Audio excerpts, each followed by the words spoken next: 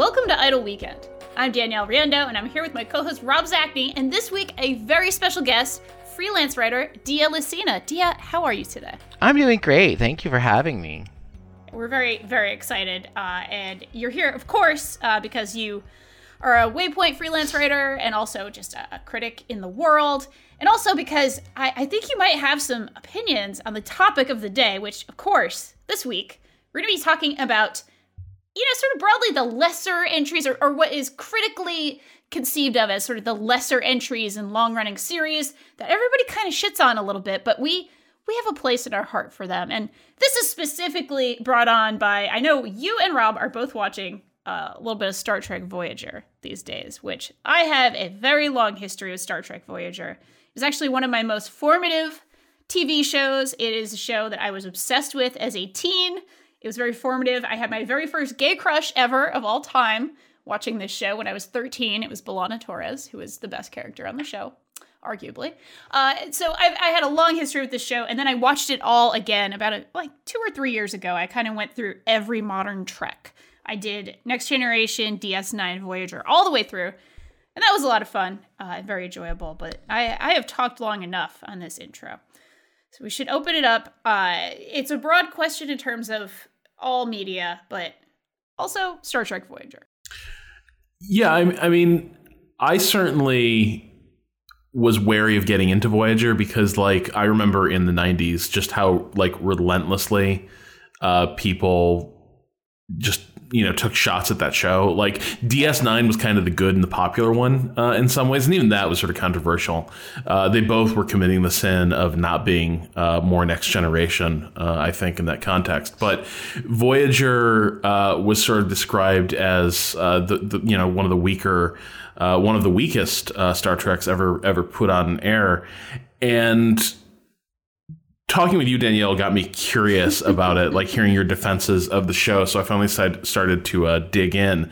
I'm watching through the original series with my partner for the first time right now. Cool. And then in my spare time, in my alone time, I'm watching a bit of Voyager. And I have to say, perhaps in part because my expectations were set so low, I was really pleasantly surprised by those early episodes. But I think what I'm digging the most is the ways in which it does not feel like a traditional Star Trek. And I think one of the episodes that really helped me put my finger on what it is I enjoy about it, and also how it deviates from what is traditional Star Trek, is an episode where they find so the entire conceit of Voyager is that they're stranded on the other side of the galaxy in the Gamma Quadrant or something. The Delta Quadrant, yes. Okay, it's in the Delta Quadrant. And basically it's going to take 70 years at maximum warp for the Voyager to get home. So they might be stuck there for the rest of their lives. But they find this wormhole back to the Alpha Quadrant. And it's not big enough for the ship to fly through, but they can sort of send a probe through and basically tie two cans together and send one of the cans through the wormhole and hope somebody's there to pick up. And who is there is, in fact, a Romulan captain. And it's really cool because it's in Star Trek lore and everything, a Romulan is the worst person that could possibly pick up in some ways, because every single race in Star Trek eventually sort of reaches some sort of rapprochement with the Federation. The Romulans never really do. They're always pretty guarded, pretty suspicious, pretty secretive. And so there is when you see a Romulan captain show up, you realize there's no way they're going to get a message out. There's no way this guy's going to help. But it ends up being this really poignant and affecting conversation between Kate Mulgrew's Janeway and this Romulan captain. And it's one of those really... There are two things that came through in this episode for me that I think Voyager tends to do really well. One is that because it is so focused on life aboard this one ship, it often assumes a human scale that I find a lot of other Star Treks sometimes struggle to maintain focus on. Yeah. Whereas in Voyager, the humanity of its subjects tends to loom pretty large. And the other part of it is that a lot of it is about the way we cope with these feelings of isolation or loneliness, and the ways we sort of find the way empathy can save us all in some ways, and the way Janeway reaches this Romulan, and the way they both sort of thaw toward each other, and he grudgingly comes around to this idea that whatever the problems between their governments, they recognize each other's commonalities, and he'll do whatever it takes to help. It's a beautiful episode, and it's an episode that I think showcases Voyager at its very best. It's not an episode that I think a lot of other Star Treks would necessarily be capable of. But Voyager's not always that solid. Yeah. That's certainly true. Dia, what's your history with the series? Did you watch it a while ago? Are you sort of watching it again? What's your? When it was new, I kind of ducked in for 5 minutes here and there, but never really could get into it because I had mostly missed the kind of first season, and yeah. But then I kind of just forgot about it. I knew it was there, and I'm like, okay, yeah, big titty Borg girl, all right, whatever. And that kind of ended up making me just be like, okay, I see what you're doing, Voyager. I'm good. But my partner and I, we ended up watching through all of Next Generation because she had really never watched much of it. So I was like, okay, we're doing this. So we did all of Next Gen, and then I was like, all right, now we get to do DS9. And so we did DS9. And then we were like, well, I guess there's Voyager. And we watched till, I think it was the second episode, where Kate Mulgrew walks in on Chakotay with his peyote iPod. Yep. And is like, tell me about spirit animals. And we both were just like, we can't. We stopped. And then we went to watch Enterprise, which... Oh, nothing wrong there. Nothing wrong with Enterprise. You know what? I will defend Enterprise, because Enterprise is just batshit, wall-to-wall batshit, from just the opening lines of its theme song. But, Fair. Yeah, so we kind of put it aside and we watched Enterprise, and then we just ran out of television. Oh, no. And so we were like, okay, I guess we gotta do Voyager now. And, so we did. We just brute forced our way through it. And yeah, I'm going to take the different approach from Rob in that it's really, for me, what Voyager is just how fucking extra Star Trek can truly be at times. Mm-hmm. And the episode that really just kind of will forever stick in my mind is called Darkling. The one where the doctor decides he wants to kind of alter his subroutines to become a little more human and personable, and ends up hanging out with Byron. Yep. And Gandhi.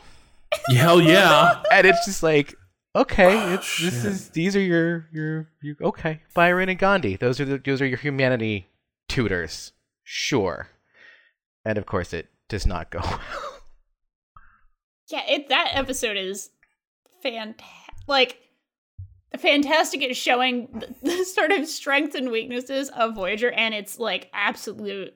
This show gets absolutely batshit at times. It really does. And that was always something I sort of liked about it, especially when I was a kid watching this, because I was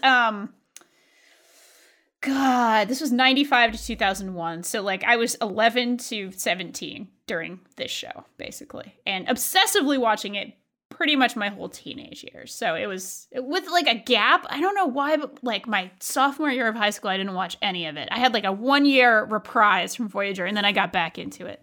And then 5 days after Voyager ended, really ended in 2001, I found Farscape, which would be the true love of my life in terms of TV, and nothing has ever topped it yet. So I guess I really like batshit extra sci-fi is really what I'm trying to say here. But in that episode, the Doctor starts becoming very unstable, and almost has there's another episode that's a little more obviously Jekyll and Hyde, not Jekyll and Jekyll. Hyde. Yeah, Jekyll. Dr. Jekyll. It's just really, really, really funny. But the Doctor has such a fascinating arc. I feel like Voyager is, and this is the most interesting thing about it, it is absolutely a different show for each character. Like, the quality of the show varies wildly depending on the character you're talking about. I think Janeway's Star Trek is like this really, mostly really strong, a little wacky, but pretty strong show. Like, the episodes where she is pretty much front and center tend to be pretty great. Now, this is accepting the one where she turns into a lizard, and Paris also turns into a lizard. That one is terrible by any means whatsoever.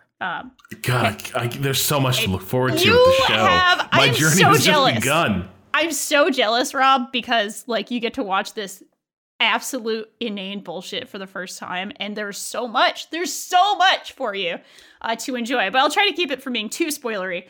It's just that some characters have really satisfying arcs and really interesting episodes and really good stuff, and then you have somebody like Harry Kim, who doesn't. And I'm sorry, this is a spoiler, but he actually refuses sex with the hottest woman in the universe for no reason imaginable. She is like, let's fuck, take off your clothes, and he's just like, you're part of the team. You're part of the team. And this poor bastard, the actor even said, like, he said he threw the script across the room where he saw that. Like, he just couldn't deal with the fact that, like, this character, this guy who was like this, like, sort of, whatever, kind of, God, how would you describe Harry Kim? Oh man, everyone's moist little brother. Yeah. I don't know, like he does, and certainly that moment, because I remember this moment was talked about in school. Yes. Because can you believe Harry Kim didn't have sex with it's 7 of 9, right? Where she's like, I need to get with humanity. I need to figure out what this shit's about. So Harry Kim, you seem harmless enough. Yep. Let's do this. And it was, sort of a shocking decision, but I think also plays into some really frustrating and enduring tropes around like Asian characters. It sure does. Right, that they're like sort of inherently, particularly like male Asian characters, like inherently like sexless or something like that. And I'm not sure I've seen anything in Harry Kim's portrayal that makes me think it's not going to fall into that trope every time. Basically, yeah, I think Voyager's one of its biggest weaknesses is that it sure wanted to be like a 90s show with somebody from every imaginable culture. Not imaginable, obviously, but somebody from various cultures. And then there were a lot of stereotypes. Yeah, Let's talk about Chakotay. Yeah, I hear some snickering. Yeah, yep. So there was a moment early on, like I have never had a record scratch moment happen so quickly in a scene where so it's again early in the series run, and I think it's just before we get to the peyote iPad, but it's Janeway's describing some feelings of alienation and stress regarding her role aboard ship now that her authority is really pretty much entirely moral. There's no statutory authority anymore because the Federation is a million miles away, and that's going to just get more and more abstract. Way more than a million miles away, but you know what I mean. It's just going to keep getting more abstract. And she brings that problem to Chakotay, who is a character of like Native American descent. He's part of the Maquis, which is, I guess, kind of, they pop up in a lot of different Star Treks, and I've always had trouble pinning down what their origin story political beef is. So it starts out, for the Maquis anyway, it starts out actually in a late Next Generation episode where a whole lot of Native American folks have actually gone and sort of started colonies on other planets, and they had some battle, like the Cardassians attacked them, and there was a whole dispute. It was basically a land dispute. There's a whole sort of colonialism thing going on, but they were sort of, as a political group, forged as rebels against the Federation because the Federation would not protect them against the Cardassians. And they were still sort of at war with the Cardassians because the Cardassians themselves were attacking them. They were sort of defending themselves against that.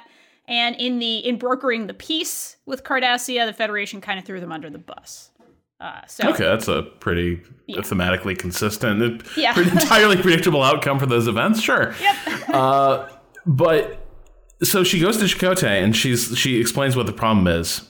And at first he's like, well, have you considered, I forget how he leads off into this, but basically he's saying that, you know, the Jungian concept of archetypes and, you know, personalities is something that native cultures had for centuries before. And he uses the word that before Carl Jung thought he discovered it, which I was like, yeah, kind of cool. Like, way to recognize that, you know, there's a lot of like knowledge that its discovery in the West is often viewed as the creation of the very concept. Cool. Nice seeing a nod to that.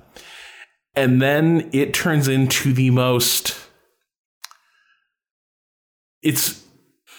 Kate Mulgrew's Janeway gets very fascinating. Tell me more about your culture. It's so colorful. God. And like just becomes the most like gushingly fascinated person.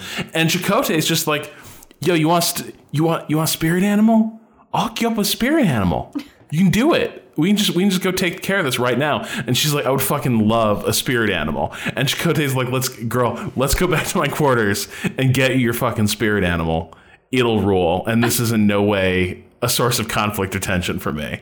And I was like, uh-oh. I'm starting to feel like the character of Chakotay and his indigenous ancestry may not be in the most responsible hands.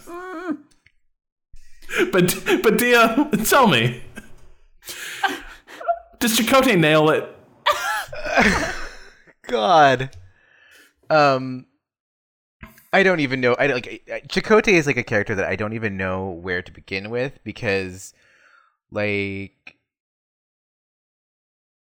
where do you even start? They didn't have a concept for him, for his indigeneity at all. They're just kind of like, yeah, he's a Native American, sure, and you know, then... But nothing specific beyond that? It was nothing specific. And then eventually, after Pig people, like, at the time, did complain, they were like, what the hell? Like, who is this dude? What is this character? What are you even doing? And so finally they were like, well, I guess this actor is Mexican-American, so what if we kind of just steer him towards this kind of Mayan... like heritage maybe, and like it's kind of Chakotay's arc as far as his culture is. It slowly kind of just goes from this amorphous. Starts migrating.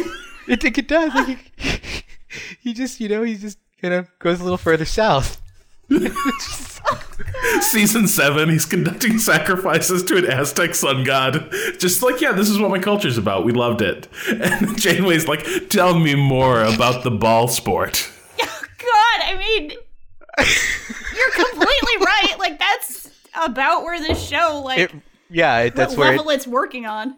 God. And it's weird because, you know, they set Chakotay up kind of, you know, as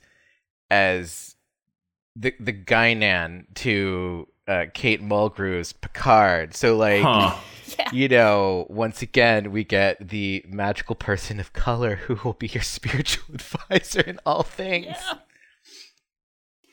And has nothing better to do than to help you sort out your basic shit. Yeah.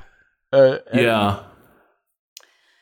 Yeah, it strikes me as not fucking awesome. Not fucking awesome. There's a God, very much like going back and watching the show a couple of years ago, you know, not as a kid, because 13-year-old Danielle, maybe not the most woke person on the universe, sheltered, mostly white girl. And then going and watching it a couple of years ago, I was kind of like, wow, it seems like they really sort of picked this cast and they were like, let's be proper 90s people and sort of pick people from different cultures and put them all in one multicultural crew and then make the subtext, or not even the subtext, like the main text of the early show is that these are two crews from different walks of life. There's the Maquis crew and the Starfleet crew. So it's all about getting along in the workplace in a multicultural setting. Like the actual text of the show and the subtext of the casting is kind of going that way.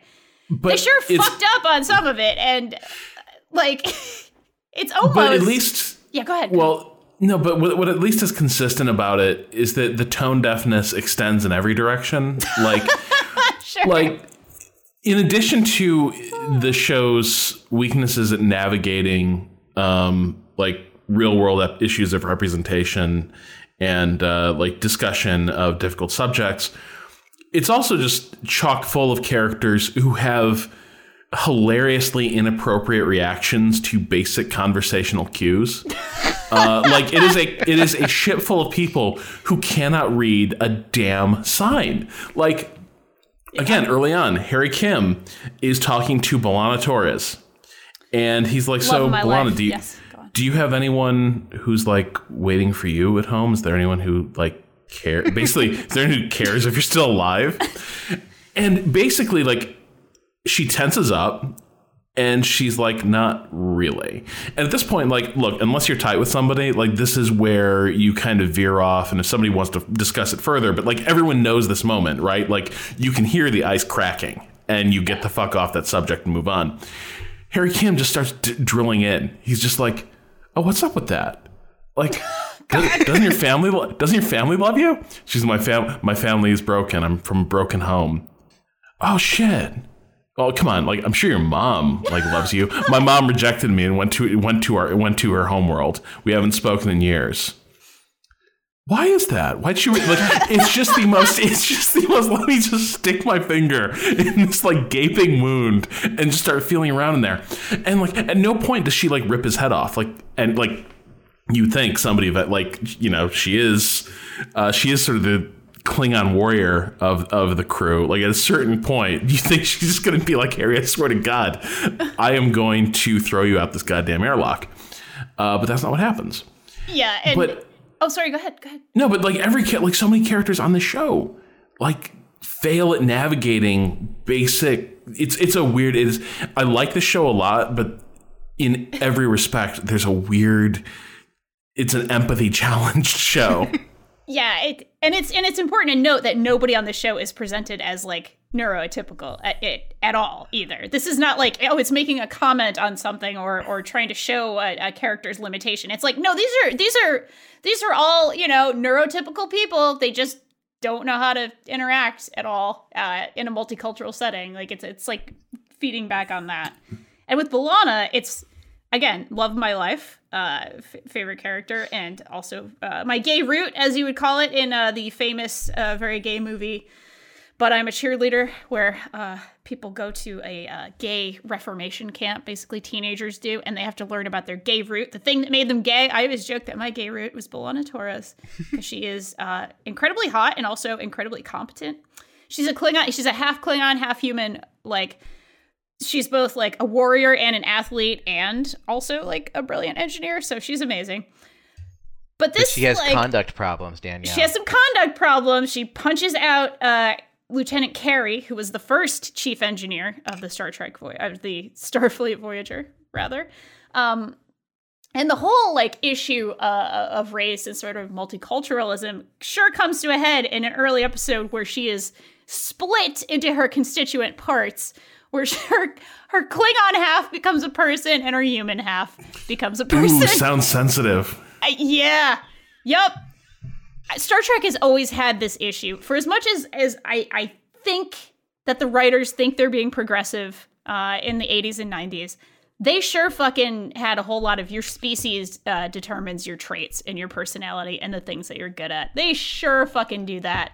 And nowhere is that more clear than in this episode, where her Klingon side is the tough warrior who keeps her alive, but the human side is the smart one, the weak and smart one. And it's just kind of like disgusting how it's like, oh, your constituent parts just fall along species lines. It's not like, what, you couldn't be a smart Klingon or an athletic human? Like you couldn't have, you know, a variation within your species, which is a thing that really does suck throughout pretty much all of Star Trek. I haven't seen the new series yet at all. I don't know if it fixes any of this, but it's one of those things that was always an issue. Like Worf was always kind of an issue for this, like, and what it kind of implicitly said about race, which is not awesome. I would say that is a not awesome sign right there.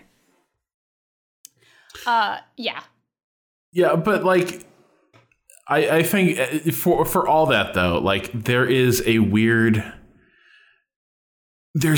charm to this strange show. Like, I mean, I have this weird revulsion fascination with Tom Paris, because like he is just the like Star Trek really doesn't have the like.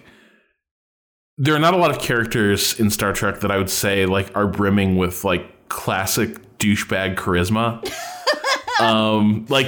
Like Kirk has elements of that. Like Riker, not real. Like Riker is, man. They just brute forced Riker into happening. They were like, look, this guy is just sexually irresistible. I don't know what to tell you. Like, just believe it, because the show's gonna keep reinforcing this. Just look at him. Just eat him up. Look at that fucking beard.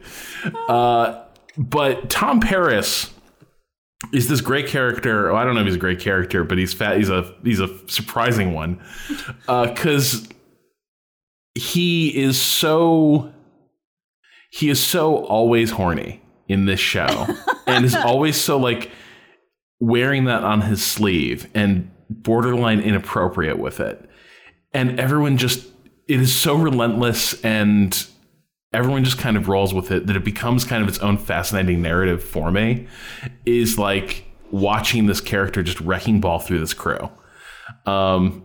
It is just there are so many weird dynamics aboard this ship, in part because they brought like the strangest and most tone deaf group of people to the farthest reaches of space, and they're like, all right, start walking. Yeah. Dia, how do you feel about Tom Paris? I gotta know. I always just read Tom Paris as just, this is the insert yourself here white sci-fi fanboy. Like, you just almost just like put like the you know, the kind of cutout marks around him with just like blank out his face and just like your photo here. And like that was always kind of my read of Tom Paris. Cause he's just this generic space horn dog. Yeah. Like, it's... I am never, for the rest of my life, I'm never going to get over when he shows everyone his holodeck sex dungeon. Right? Like, that's his icebreaker, by the way. Like, that's Tom Paris's, like, oh, like, how should people best get to know me?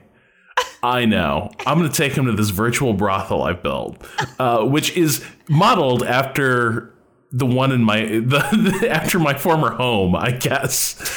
This is basically where I lived. Yeah, it is such a bizarre show, and yet I do, and yet I kind of adore it for its weirdness. I totally understand why, Danielle, you sort of really identify with this thing. Yeah, it's man. It's like, it's hard to reconcile its faults, because I do think this show is pretty fucking racist sometimes. And to be clear, fails on sort of multiple basic writing levels, especially, there's like a good quarter of the episodes each season that are just fucking stinkers. Just terrible, terrible episodes that I still certainly enjoy on some level. But man, there's some stink-ass episodes.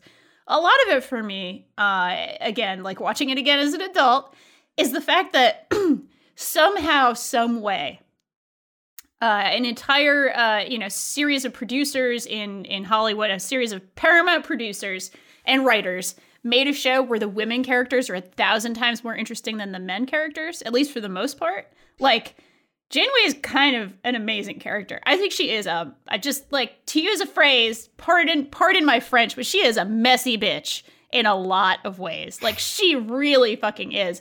And I love her for that. I love that she, like, probably is suffering for some anxiety and depression and some other stuff going on, but she never lets it, like, mess with her confidence and her ability to lead and her ability to be like, no, I am in charge. Like, that's how this is. That's how it's always going to be. I'm 5'1". I don't care. I have beautiful makeup and I change my hair all the time and I don't care. Like, this is me. This is me today. This is me every day. I love that about her so much. I love what Kate Mulgrew does with that character. I think she's part of a long line of Star Trek actors that are 1,000 times better than the material. And so they do interesting things inside of their roles, even if the writing is not up to par. I think she does interesting stuff with that material. I just pray to God she never stops channeling Katharine Hepburn. She does. Oh, no, she can't. Yeah. She's incapable. Yep. It's really good. I actually really love B'Elanna Torres' arc, actually, as a character. Like, I love some of the stuff that she faces down and deals with. I love the sort of mental health, like, allegories that happen with her, as much as I hate that some of it is, like, racially motivated, and I hate that some of it is very much like, oh, okay, things are down to your species. They also do interesting stuff with her and her father, and they do stuff with her and, like, her human family and how she is rejected in a lot of ways, and she feels like she's rejected because of who she is in a lot of ways, and they actually go to some interesting places later on in the show with that and with that character. I think it sucks that Kes and Jennifer Leon are sort of written off the show for basically like a woman with enormous breasts that are in Captain Janeway's face at all times, because she's literally like breast eye level all the time. So she spends... Oh, wait, so Kes basically gets... they fridge her, yeah. Kes gets spaced. Shit. It sucks, because I think she is a great character. She's actually she's really good. character. Her scenes with the Doctor are fantastic. Oh, yeah. That is a pure sucks. Hollywood-ass piece of shit decision to just bring a hot woman kind of on the show. But to her credit, Jeri Ryan also ended up being a much better actor and performer than I think they thought they were getting necessarily. So her character goes through some really interesting arcs as well. I don't love where it ends. I don't think have either of you gotten all the way through the show? Dia, have you watched the whole thing? No, I have not. I'm on season 6 now. Okay, great. I'll just say I don't love where 7 of 9 ends. I feel very strongly that 7 of 9 and Janeway should have become lovers and just been like, fuck all of you. I don't care. This is my girl, even though I am boob to eye level with her. We belong together, and it's beautiful. And I may or may not have read a lot of that fan fiction when I was a lot younger. And I'll just throw that out there. But I do think, like, to be serious, I do think the show does some really cool things with women characters. And that always kind of made me happy, even when it just shits the bed in other respects, in other aspects. And I also will say, one thing that has always kept me liking the show is the sense of adventure in the show, because they're far away from the Federation, because they're far away from Starfleet, because some of the rules are a little relaxed, and because they're always sort of fighting a monster of the week or the issue of the week. They can really go to some zany and funny places on this show. There's a little bit more freedom here than Next Generation had, and certainly than Deep Space Nine had, although Deep Space Nine is maybe the sort of high quality bar for Star Trek series that all Treks should probably be sort of compared to. I think in terms of, to use an old video game journalism term, the fun factor is very, very high on Star Trek Voyager. Well, yeah, none of the other Star Treks have Jason Alexander as Space Rumpelstiltskin and the head of TechNet. What? Yes, I remember that. Jason Alexander just pops up in Voyager? Jason Alexander pops up as literally Space Rumpelstiltskin. Yep. Oh, that sounds... The Rock is in there. Oh, God, yeah. What? Yup.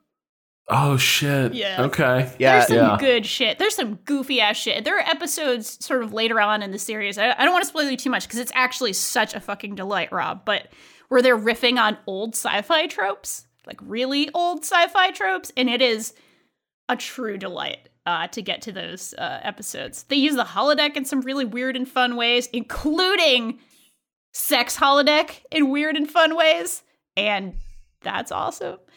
So yeah, the show has fun. Listen to Dia's enthusiasm. I'm sorry, Dia. It's like, I mean, this is the thing. Like, I can't go to Star Trek for it's never going to be politically interesting to me. You know, Sure. it's even at its best, I'm like, okay, you're like 90s liberal progressivism at best. Yeah. Yeah. And like, so, and the writing, let's be real here, science fiction television writing is always very hit and miss. Yeah.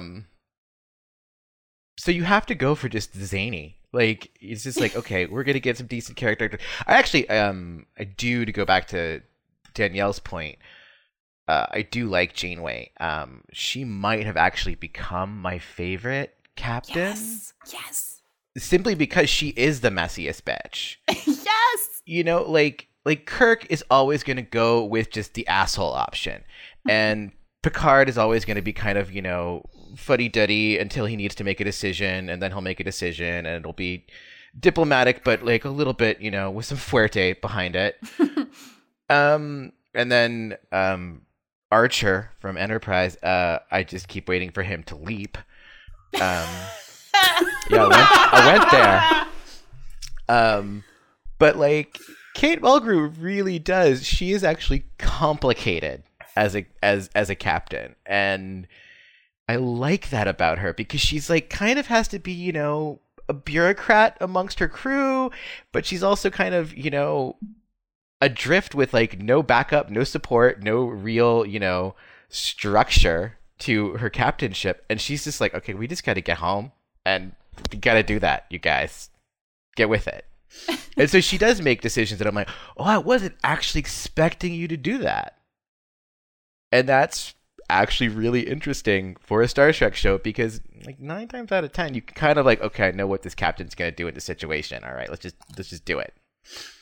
Something I like about the way she's portrayed too is like she doesn't build like, so with Picard, every decision is sort of built up to like you can see the gears turning as he sort of arrives at the course of action he's going to pursue.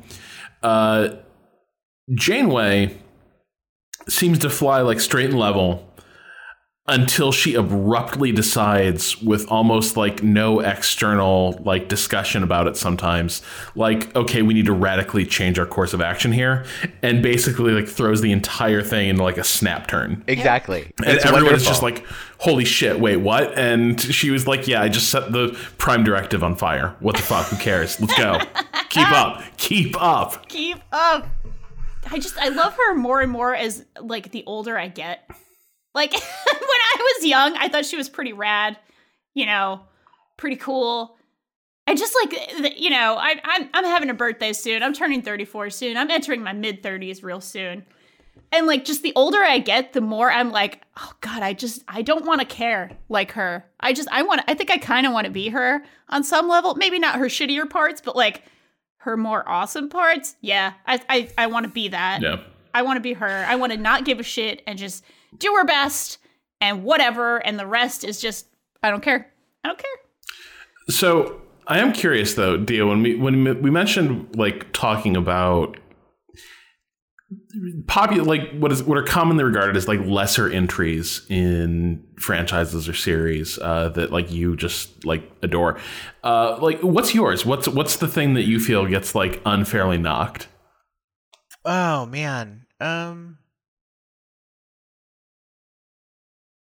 I don't know. You know, I'm trying. Like, I'm kind of a basic bitch when it comes to my series. Is but you know, one thing that I do think gets unfairly knocked is Star Trek Enterprise.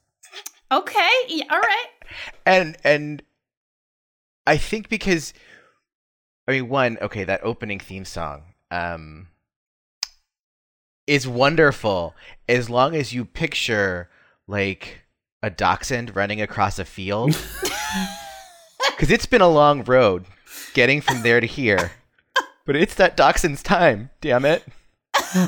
Or at least, or no, actually the dog is a beagle on Porthos, the captain's dog on Enterprise. And I mean, really, you know, you need to accept that this is a Star Trek that the captain has a dog, and that dog is a beagle, and that beagle is Porthos, and Porthos is perfect.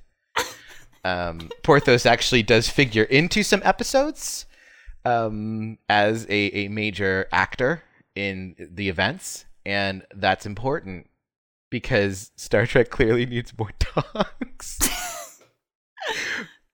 Like, I think Enterprise does get, like, it gets the same kind of shit that Voyager got and still gets, in that it's batshit. It's not, mainline Star Trek. This is what the fandom expects.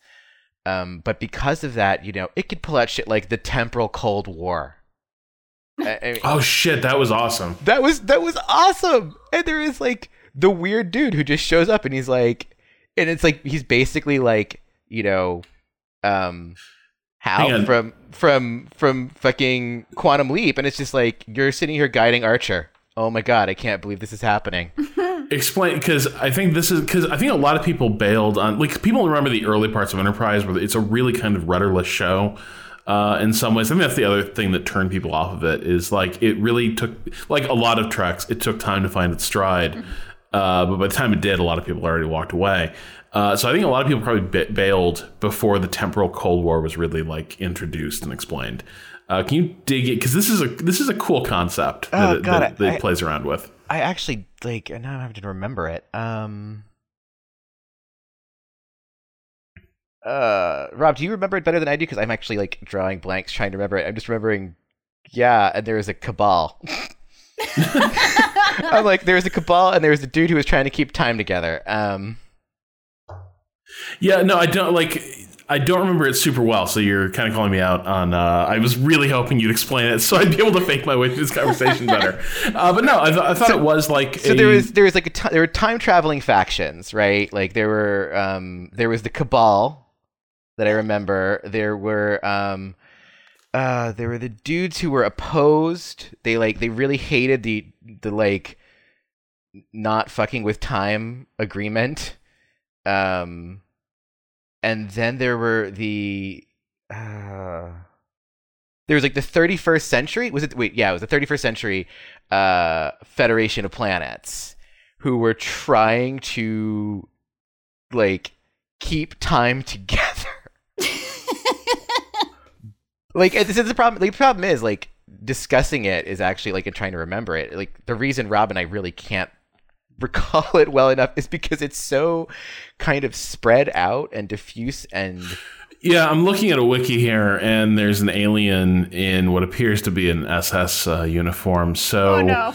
It clearly goes some places, but it does sort of seem like the implication was.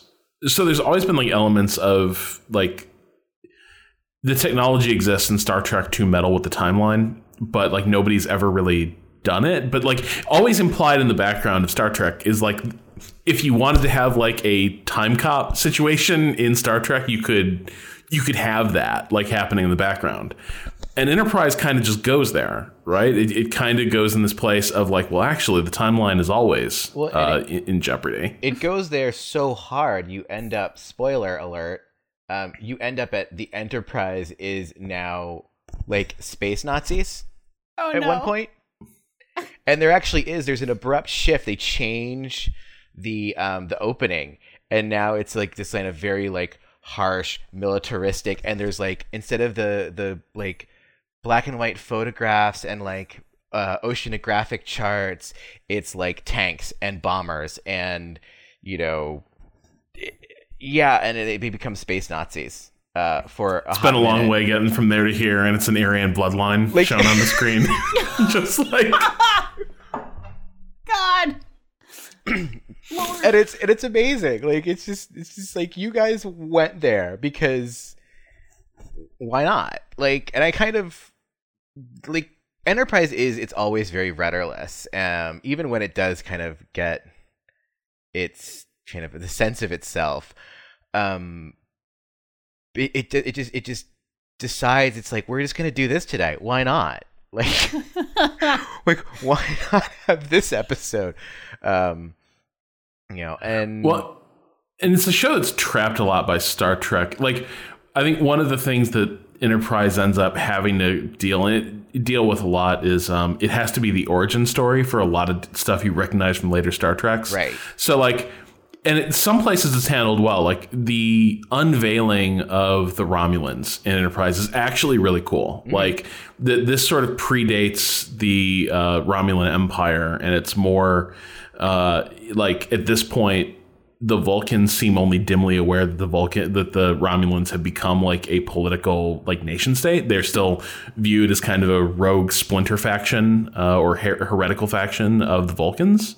And like Enterprise starts digging into this idea that like, no, actually the Romulans like made choices, had their own reasons for the choices they were making. And in some ways their hand was forced by like more doctrinaire Vulcans. And this is cool stuff to dig into. On the other hand, there's also episodes where, you know, Archer and the crew of the Enterprise come to a planet that is basically in its own version of the Renaissance. It's all like, you know, tall ships and blah, blah. And there's some sort of like Shakespearean drama bullshit happening on the planet's surface. And they're like, boy, can we intervene in this or not? I don't know. It feels kind of weird. And I shit you not, there's a point where Archer is like, yes, I think Starfleet is going to have some sort of standing order or directive that governs how we handle developing societies. And I'm like, God damn it. Like, but that's what Enterprise has to be. It has to be the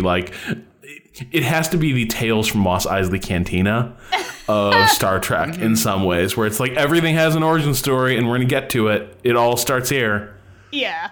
But we also get to bring back the Andorians the form of Jeffrey Allen Combs as Shran on Enterprise, which is just so like I keep recalling you remember the commercials they had for, it was DirecTV, where they had Rob Lowe dressing up as I keep calling him from his various appearances as like, he was Rob Lowe for Crackle when he was on DS9 as Wei Yun.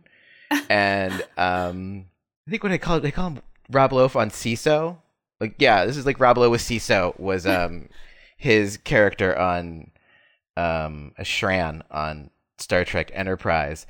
But he's got the little Andorian dealy boppers. And someone is off stage clearly with like two little like joysticks, and they just move them. And there are some scenes where he's like really like, making a point about like, look, you guys, you're kind of new to space and you kind of suck. And like, yeah, we may be, warlike, but so are these guys over here. Maybe stop stepping on our decks. And then whoever controlling the dealy boppers during this like big emotional point will just be like, Jew, Jew, Jew, Jew. And it completely undercuts the entire scene, and it's beautiful. I love that so much about sci-fi in general. When like the utterly ridiculous costume or prop or whatever, it was clearly made out of friggin' cardboard or like shitty feely boppers or whatever. And like, we're talking about humanity and life and death and ethics and morals, and I'm sorry, my cardboard rock that was sentient, I just kicked it and now there's a dent in it. Can some PA please come over and fix this? Like, this is so wonderful. There's something so, like, that's a perfect metaphor for humanity. I feel like, oh yes, we ascend to lofty ideals, but all we really have is cardboard that somebody painted. It's amazing. I've been quiet during the Enterprise discussion because I haven't watched any Enterprise. Oh, Danielle. I know. Look, I will continue to watch Voyager, but I need you to watch Enterprise because we need to talk about it. Okay. Because it's a lot. Good. Like, it's especially the amount of horny. But is it extra? Oh, God. Are you kidding me? Okay, the sonic shower is pretty extra. I mean, boy. I can't remember if I'm remembering this correctly or not, but like, I think it's in the pilot. They're going through like a decontamination shower, and it's literally just the actress who plays T'Pol in a skin tight sports bra with like just, nipples that could cut glass. And the camera is just in love with this. The problem is it's not the pilot. It's every time they beam up or whatever the fuck they do. Well, no, because eventually someone decided actually that look, we need to get her a padded bra. This poor woman, she was cold. And just like you just sit there and you're like, oh my god, someone did this, and then like they really wanted to go for this to sell this. They really also they have to rub oil on each other. That's glitter oil. It's glitter oil. Okay, let's be real here. Like in the Enterprise has no there's no way to get clean on the Enterprise except unless you and your coworkers in sort of a mixed gender group go into this mood lit like porn set basically. Now, Rob, I know you have seen the movie Manhunter, yes? Oh, hell, like we're talking the Michael Mann classic. Yeah. Right? No, fucking A. Well, it's the same lighting that Michael Mann decides to use for what's his face? Like the sex scene in the beginning of the movie. Serial killer? No, with Graham and his wife in. Okay. It is that blue, like mood lighting. It is just kind of like every time you see it, you're like, oh my god, this is like the sex scene from Manhunter with Graham and his wife. And the sonic shower starts to like hum, so there's like ambient sound, and then everyone's like, well, time to oil up. And everyone's like, yes, this is entirely normal, and this is definitely how this should be. It isn't weird at all for like the captain, his chief engineer, and his science officer, Vulcan lady, to just be like rubbing oil into each other aggressively for minutes at a time. Well, and it's extra interesting because later they actually, I think is like, I don't remember if T'Pol goes through Pon farr or what's the deal, but I think she does. Yeah, I know she. But like, yeah. But eventually there is a scene where it gets weird in the sonic shower.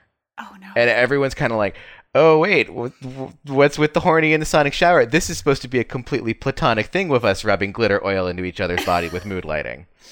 Everyone keeps asking if I can have sex in the sonic shower. Buddy, I work here. Yeah. Well, I need to watch this. I mean, this sounds like my shit right here. Like, and then you can join in on the wonderful politics that is the Vulcan mind melding cult with AIDS. I remember reading about this. Now I don't because I remember there was that was the part thing. I forgot about the whole Romulan thing.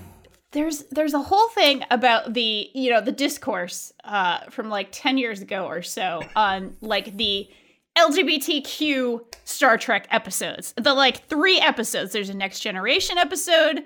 I mean, there's like a tiny thing on Voyager, but Voyager pretty much doesn't have this because Seven of Nine and Janeway were really supposed to be a couple, and then they fucked up. Anyway, there's like an episode of Next Generation that is supposed to be something of a trans allegory. There is a DS9 episode that is something of a queer, just like a sort of cis lesbian allegory, and then there's this, which is supposed to be more like an AIDS crisis allegory, where she has like a it's not an STD, it's like a mind meld.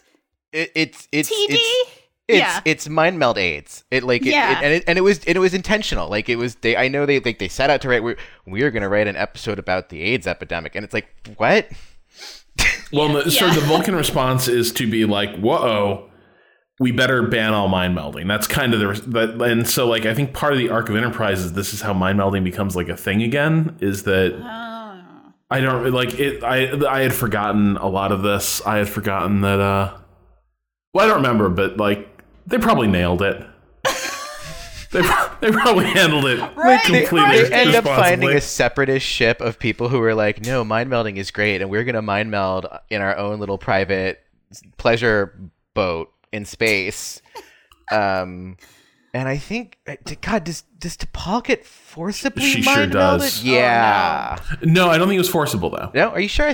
I think she meets a charismatic like dude, and he's like, "Try it, you'll love it." And she's like, "I don't know." Yeah. And he's like, "Check this out." So she gets kind of coerced into mind melding with dude who has Romulan mind meld AIDS. Oh no. Yeah. There's no mind meld condoms in this world? How can you condom a mind meld? Like, it's... I mean, they have magic technology with nanites and shit. I feel like you couldn't make like a little skull cap, and that's like your mind meld condom. I don't know. I don't know. Latex skull cap, you know. Again, they probably nailed it. They probably handled it really well and responsibly, and didn't lean on any ugly stereotypes or victim blaming. Oh, God. I do want to watch this show. I do very much want to watch it. You reminded me. So I have two. I have two like lessers that I kind of secretly love. Yes. The first, and I think I've talked about this a little bit on the show before, but I actually think maybe the best the best of the Bourne movies is the one that doesn't have Jason Bourne in it. Oh. The Bourne Legacy, which is the one they made with Jeremy Renner. Oh, God, yeah. I remember that. Is a bureaucratic drama with occasional guns. Oh, that's cool. But mostly it's about everyone dealing with the ramifications of what the entire Bourne series is all about, these sort of clockwork spy assassins and everything. But it has... it just has this growing feeling of paranoia and uncertainty. It's a lot of people being sort of forced. It's a lot of the apparatus of national security and like imperialist foreign policy in some ways happens just out of sight. And if you want to know more, a lot of it is like you could, right? But like a lot of what enables this requires not thinking about it in some ways. Sure. And the Bourne Legacy is a great deal of people suddenly being forced to think about it and forced to consider, what it is they're actually a part of. So it has just like an utterly appalling but brilliant sequence of basically a workplace shooting. But it is being done to basically wipe out a lab full of scientists who are part of the Treadstone project, right? And then the sole survivor of that is later visited by government investigators who present themselves as like both investigators and like trauma counselors and are actually yet another like assassination team. And it's this pretty like awful sequence where they're gaslighting this woman and basically like making her feel like somehow she caused the entire workplace shooting before they then try to murder her and stage a suicide. And it is some grisly stuff, but it's also grounded and relatable in a way that like a lot of the Jason Bourne movies are not. Like the characters don't feel super heroic in this. They feel more like people caught up in a spy drama. And then there's a lot of the, again, a lot of like bureaucratic track covering. And memorably, there's a great sequence where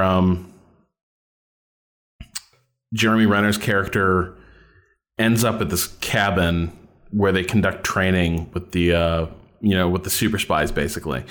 And he's supposed to be there alone, but he comes across Oscar Isaac. Okay. There. And it's this completely like almost out of context. It doesn't really go anywhere.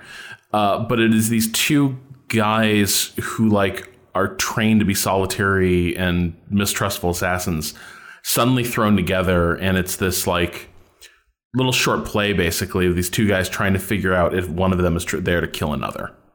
While also trying to, for one of the few times in their lives, try to have a genuine conversation with somebody in the same line of work who you can actually talk to. Huh. It is a fascinating sequence. The entire thing, it was written and directed by, I think, Tony Gilroy, who wrote the first, I think, two of the first three Bourne movies, maybe all three, and wrote Michael Clayton.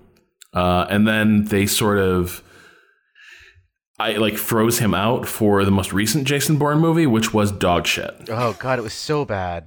It was awful, and a big part of that is because they decided they didn't need their fucking writer. They knew how to make a good Bourne movie, and the answer is no, they did not. It's unbearable. But Bourne Legacy, I think, got unfairly knocked for being off-brand Jason Bourne. And actually, I think it's, on any given day, that's probably the movie out of the series that I am most likely to watch. The other one, you reminded me of this, Dia. I think Manhunter gets overlooked as a Hannibal movie. Absolutely. A lot of times. And now, admittedly, I'm always here for Michael Mann. Like, I am that guy. I am like, oh man, like, I think Collateral is one of the greatest American movies ever made. Get me drunk, I'll make that case for you, sure. But I watched Manhunter not that long ago, and I was like blown away by what an excellent like 80s crime movie it is. And actually, I think it's one of the best movies in the, I guess, for lack of a better word, the Hannibal. I don't give a shit. But it's the Hannibal Lecter is a character in this movie, but it's not a fucking Hannibal movie, if that makes sense, and in good ways. Well, I mean, Manhunter is, I mean, that's my, Hannibal Lecter movie. Like, I like the other ones. I've watched the other ones. I enjoy them. But no, like, give me Brian Cox as Hannibal Lecter any day. Like, he's just so good. He's actually, like, he's creepy without being over the top creepy. The way I think Anthony Hopkins can be at times. Yeah. Yeah, like Hopkins is. I think it becomes difficult too because like so you got Silence of the Lambs, but then everyone's like, oh man, we love Anthony Hopkins, Hannibal Lecter so much. Give me more of that, and boy, they sure do. Mm-hmm. And they make an entire movie that's basically like fan service for like, do you just want this erudite Englishman to like hiss in your ear for 3 hours and then eat people occasionally? And people were like, fuck yeah, it sounds awesome. And they were like, well, we made it. Here you go. And it gets weird too, because it starts to get into the like, okay, now you are 100% just like valorizing and glamorizing the brutal serial killer, mm-hmm. Who is like 100% a sadist. It doesn't matter that like there are characters positioned as like, oh, it's cool, Hannibal's your friend. He likes Clarice. It's all good. He's on her side. Yeah, I like in Manhunter, Brian Cox is playing a much more grounded Hannibal Lecter. I think the way to describe it is like there's a tired caged animal aspect to him. Like he feels like a guy who wore the mask for years and now has been unmasked and is almost relieved at it. Like he lives in his like Supermax facility and like gives his cryptic clues, but like genuinely seems in some ways still creepy as hell, but also relieved to not have to pretend to be someone else. Mm-hmm. Yeah. And he does like, I mean, there's very subtle things that Brian Cox does in that movie. Like there's just like one shot where he just kind of, he's clearly kind of just frustrated and bored, and he just kind of like looks up at the ceiling and just kind of clucks his tongue silently. And it's just like, yeah, I totally get this character now just from this, and I don't need anything else. Or, God, I'll never forget the where he's trying to get Will Graham's address, and he calls he calls the FBI. I can't remember who he calls, but he gets to the secretary, and he's just like, well, there's a Rolodex on the desk, right? Well, zip that pointer down to the letter G. That's right. And it's just like, oh god, like, and he's chewing the piece of gum that he's used to like short circuit the phone so he can make a call. And it's so just understated and eerie, but like, god, yeah, no, Manhunter's great. Well, and it's also gratifyingly consistent. Like all Michael Mann movies are about men who define themselves by their work. Yes. And if you're on board with that theme, that's great. Can he work beyond it? Not really. He sort of gestures in that direction with, what was the Public Enemies? He sort of tries to make is it Marilyn Cotillard into like a major character, but like it's a Michael Mann movie. Like women are mostly there to clutch their pearls while their obsessed boyfriends, walk away. Right, like women's roles in these movies is predominantly to be the woman that De Niro leaves behind in Heat, in one way or another. But that being said, what's cool here is that like with Graham, you almost feel like you've missed the first act. Graham is already a character who has gone way too far down the rabbit hole before and has now pulled himself back. It's like you are picking up a story after like it feels like a sequel in some ways. Like Graham has already been to the brink. He came back and now he is sort of consciously deciding to delve back into the pursuit of a serial killer. And the whole conceit, and it's overstated as all hell. Like it is not subtly acted in key moments, but it's like he over-identifies with the killers and just like basically starts living as they do. And what's cool is that it does build to this really tense race to stop this killer, who you also see struggling to bring himself out of a spiral. You also see this guy try to break his own like patterns and like try to live like a normal person, but he's a disgusting like monster in some ways. And so like the thing that he attempts to do to basically break out of his, of his ritual killings is he finds a nice girl who doesn't judge him for who he is. He stakes all his salvation on his perceived relationship, the strength of his relationship with this one woman who has no idea who she's dealing with here. And when she commits some really small transgression, you see him completely come undone and start performing the ritual around her. And it's really fucking chilling. Because do you remember this, Dia? Do you remember the Strong as I Am sequence? Well, because she just kind of gets dropped off by a coworker at home who is interested in her, and she's really not. But he's watching her from his van across the street, I think. Yeah. And there's that Strong as I Am, like the build up, and he's just watching it, and you can feel Tom Noonan just obsessing in this moment, misreading what's going on.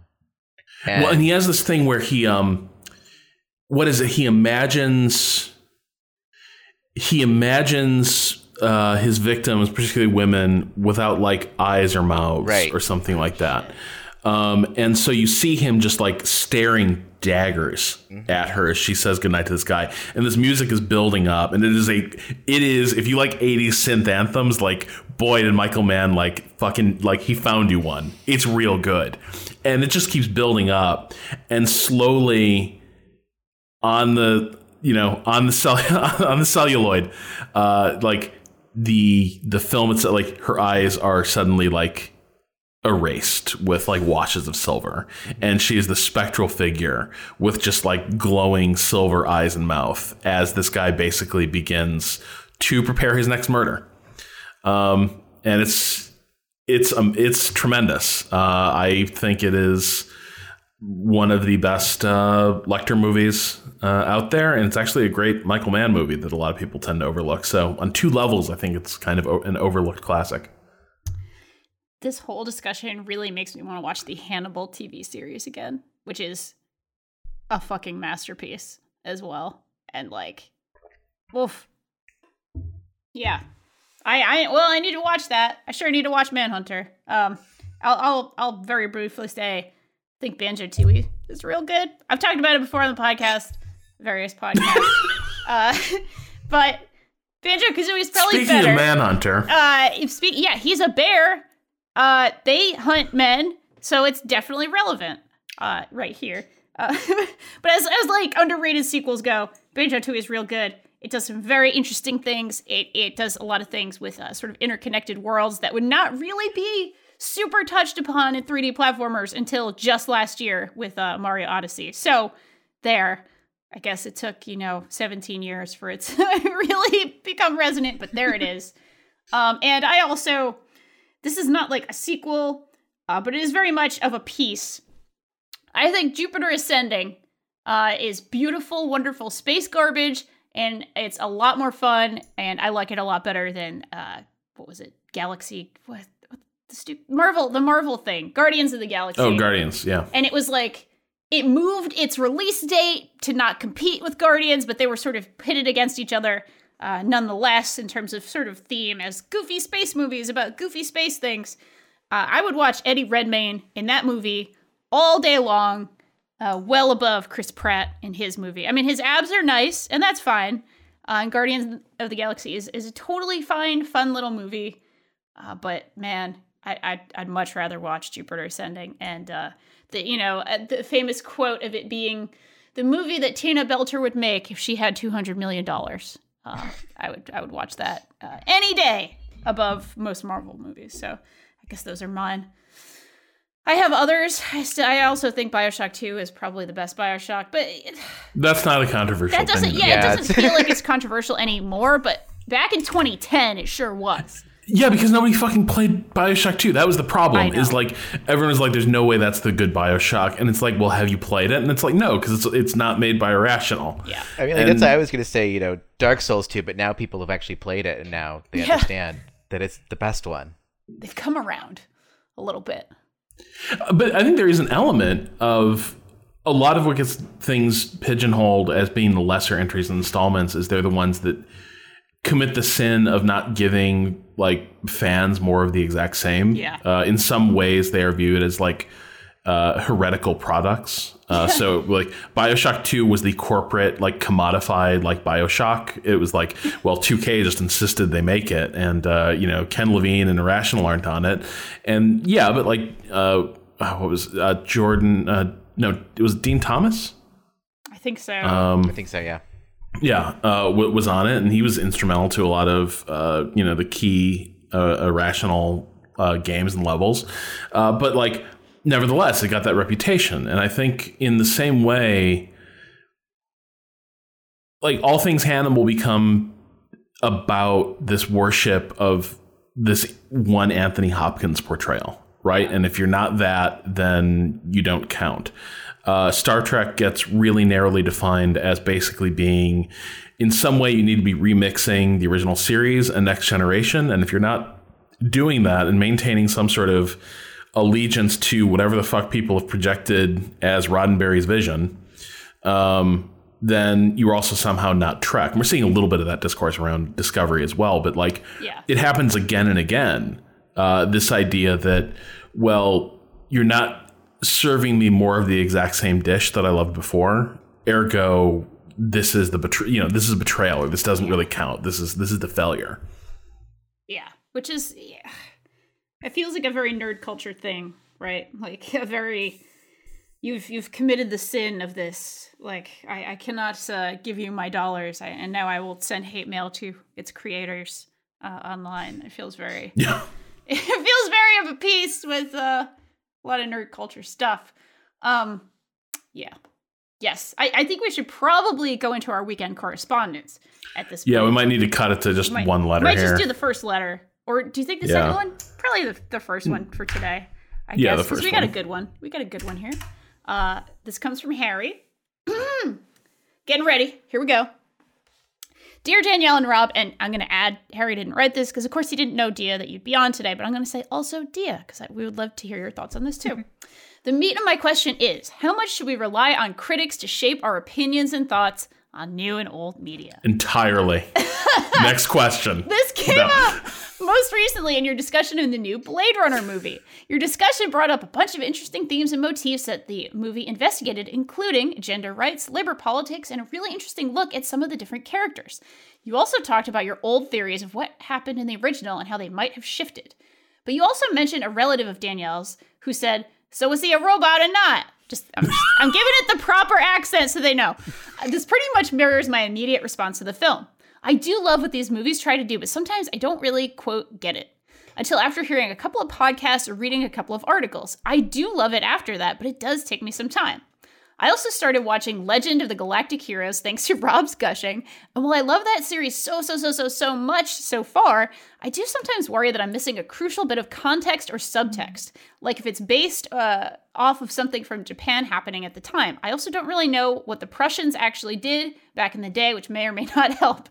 Now, I don't have a background in film or media analysis, but while no one expects everyone to have a take on the latest innovation in, for example, town planning, it is sort of expected for everyone to have their own take on the latest film, Star Wars especially.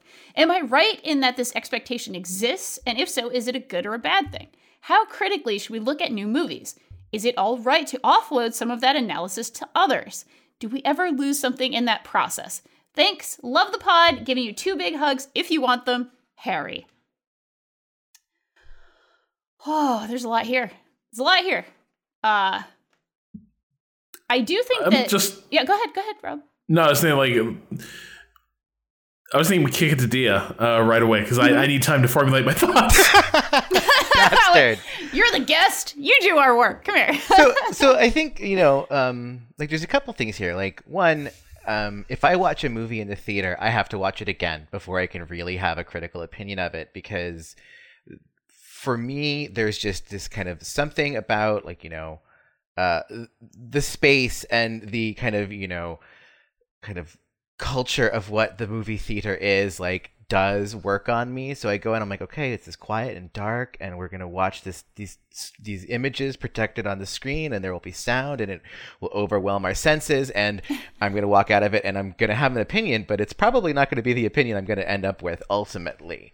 So that's like kind of my one thing, is I will usually not, unless it's very obvious or very jarring, I will not necessarily come away with my formation of an opinion on subtext, or even just the actual text. Sometimes I'll just be like, yeah, that was good, I liked that, I had a lot of fun. And then it was like, wait a minute, that was fucked. And sometimes, one of my professors in college told me, there's no harm reading the introduction before you read the work. And I think that was really helpful for me, because I would, get halfway through something and I'm just kind of like, wait, am I missing this? Or what am I on the wrong track? Is my opinion in here? Like, am I going someplace weird? And then read the introduction. I'm like, okay, you kind of given me context that, I was way off or whatever. And then that did give me a thrust to kind of finish what I was doing, and then think about it more critically, with that kind of added side context. Yeah. Though sometimes, I will never know if Breath of the Wild is a game that truly resonated with me, or if I was just truly inspired by Austin's write-up for it. Sure. Even after reading it, I was kind of like, yeah, I should go play this game, but if I just go ahead and buy it right now, I know I'm just doing it because I was affected by this piece of writing. And where do I go with that? Yeah. So yeah. Rob? Danielle, I think I interrupted you. I'm sorry. You keep. I can at this point in our podcasting, no, please take the conch. I have to say, at this point in our podcasting life, I can tell in your voice when you're you've got almost like a little mental chart where you're kind of rearranging bits of text and being like, all right, here's where I'm getting it already. I can hear it. I can hear it. Right, but we're still in final edits, Danielle. I know. So take the conch. I know where we are. Okay, so I don't think that most people, and this is completely just my experience in the world, I don't think that most people read much subtext into movies and TV. I think that most people enjoy the things that they enjoy and kind of leave it at that.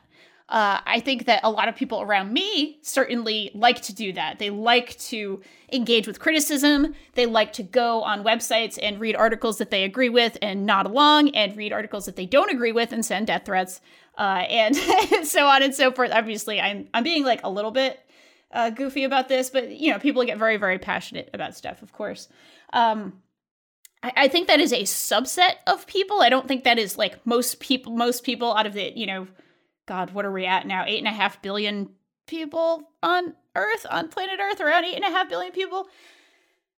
But whatever the subset of people who do sort of enjoy interacting with criticism and enjoy having that be a part of the entertainment or that a part of their life, to the degree that all the folks on this podcast, we all write about games and movies and TV and media and entertainment that affects us. We take it pretty seriously, right? And I think that's a good thing. I think that you should engage in media to the level that like you enjoy it on, and also to understand sort of what the messages are in it or what it's actually trying to say. That's enjoyable for me. Of course, I probably wouldn't do what I do if it weren't enjoyable on some level, or if I couldn't not do it. Like when I go into a movie or a TV show or anything, even if I'm enjoying it on that sort of very like immediate level, I can't not be sort of analyzing aspects of it, right? Like that's part of my training. That's part of what I went to school for. It's part of, just how I'm my mental makeup. I like knowing how things work. So of course I like knowing how this piece of media works. I like knowing whether these shots are saying something interesting or whether this character is written well and that's sort of saying something. But I do think that Harry here is not in any kind of minority if they're kind of talking about the was he a robot or not level of this. Like I had discussions with my parents all the time about movies, and my mom kind of does this half and half thing where sometimes she is just like really wants to go in on sort of what did this mean and what did this movie mean, and other times she is absolutely, and she was the one who said, was he a robot or not? Like that was all her. Like she wanted to know, and she was pissed when it wasn't really like a specifically answered question in the first movie. She was just like, well, was he a robot or not? And then my dad, of course, goes in. They're like, of course he was. It was this and this. And, they kind of had a whole discussion about it. So I want to respect that people often go into movies and they just want to enjoy themselves. And like, that's fair. It's always going to be a little bit of me being like, well, the messages that you're being told societally are also very important. And there's a lot going on here. And don't ever think that anything isn't political, because of course this movie is being made in a political world. It's not being made in a vacuum. And I'll think all those things, but I'll also be like, I know that you had fun. I'm glad. And the last thing I'll say on this is that I saw a tweet the other day that I really liked, and I really sort of enjoyed it as a sort of conceptual framework. And I don't remember who it was, so I apologize to this person, but they sort of proposed rating movies on 2 5-star axes. One, which is just entertainment value, did you have a good time? And one being like a quality, like not objective in any way, because that's almost impossible, but in terms of like a quality of craftsmanship spectrum. The performances were amazing. The cinematography was sublime, all of these kinds of things. And there's sort of a 4 quadrants of like very watchable trash, like very fun trash in one quadrant, and one quadrant being like an excellent watch that is both enjoyable and well crafted. And sort of one quadrant that's like, these are incredibly difficult, emotional movies that are incredibly impeccably crafted, but you're never going to want to watch it again because it hurt you. And then, of course, there's the like pure trash and it's not very fun sort of area. And I sort of enjoyed that as well as like a bit of a framework for having like very like a beer with friends level discussions of movies. Like I think that's actually a fun way of kind of like plotting out where things can fall. So I think for me, first, you're like you were saying, Dia, you're not going to catch a lot of subtext on your first watch. Like a lot of times you're just sort of watching along just to like figure out what the terrain is. And it's only later that you can start to really see how it's filled in. But I think to an extent, everybody, and especially critics, depends on other people to do a lot of the lifting when it comes to interpretation. It's why, like, anytime, freshmen or sophomores are in like a 200 level, like English lit class, for instance, like what they're really being trained to do is A, their own sort of like textual analysis, but B, see how the critiques of others enrich and deepen a work rather than just sort of a superficial reading.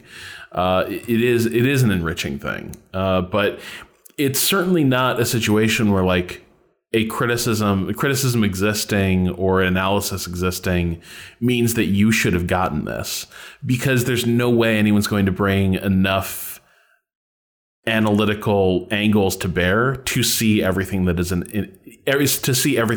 in a given work. And I think that's the fun of it, right? Like, yeah. I mean, so for instance, like Legend of Galactic Heroes, I'm watching, and I'm a military history guy, and Legend of Galactic Heroes, for some reason, is very tuned into like weird nitty gritty details of military history. But I'm also reading a website called Legend of Galactic Heroes Icebergs, which is it's basically a series of critical essays closely analyzing each episode from a queer perspective and explaining how Legend of Galactic Heroes is in many ways a very gay science fiction story in which one of the themes is heteronormativity, poisoning and wounding its protagonists. And there's a lot there that I'm certainly not going to get. I don't have the eyes for it, but it is fascinating to see exchanges or scenes, things that maybe like didn't strike me, or things that struck me as odd, but I couldn't figure out why, to see these things broken down in detail and set in a different context than I usually look at things.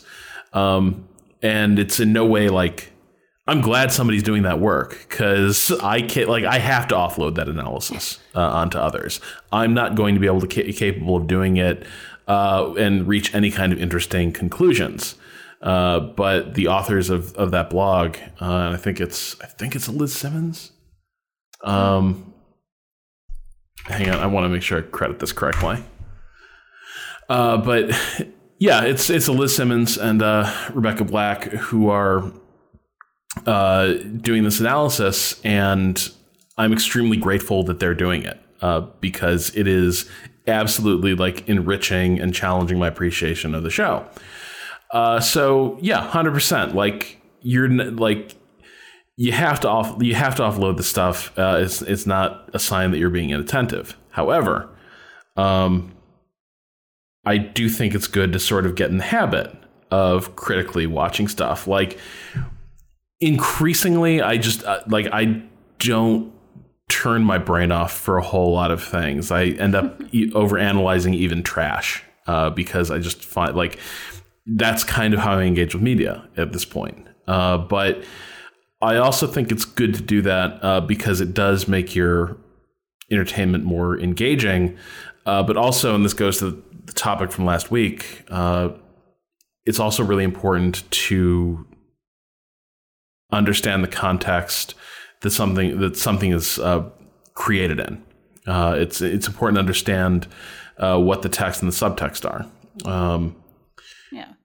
Some years ago, Alyssa Rosenberg, is a pop culture critic, wrote a series for, I think, the Washington Post, talking about cop shows and analyzing how basically for like 50 years, police television shows, which are your most predictably popular genre on TV, have basically, like, to greater and lesser extents, became like police propaganda, and are really responsible for overwhelmingly like positive public images of police. I fucking love cop shows. I love that shit. Give me some people solving crimes, and I'm 100% on board.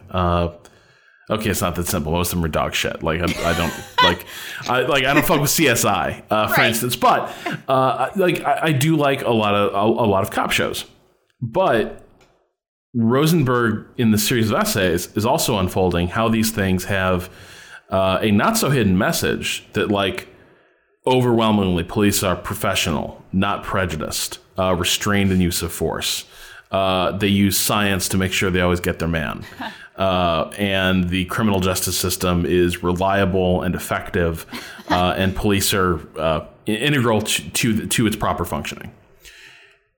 Right now, we live in an era where we have this massive, like, societal dissonance where, like, we've ingested this propaganda for years, kind of uncritically, thinking, well, it's just fucking Dragnet 2000 or whatever. It's a new cop show for a new era.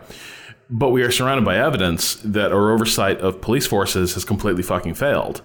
And a lot of the way we allow the criminal justice system to function has been fraudulent or completely fucked up. And I think entertainment had a role in that. And it's useful to critique it and pull it apart and see what its biases are. See what message it's trying to slip past you.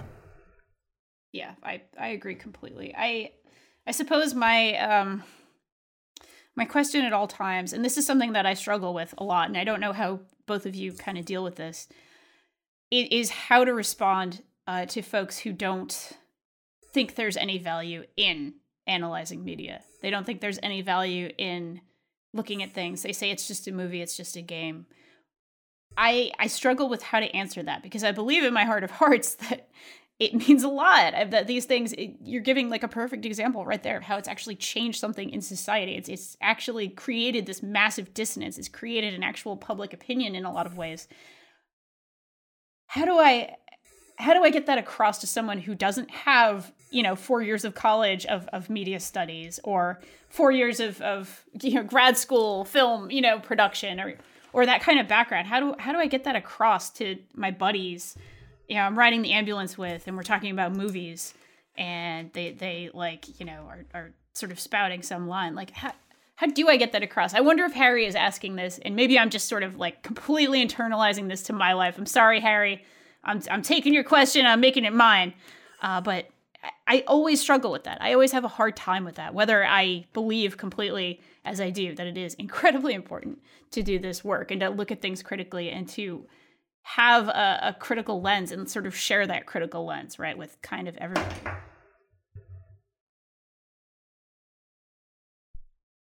Oh, it's so I'm struggling question, because I know. That person is like, I'm trying to imagine that person who's someone who's asking that in good faith.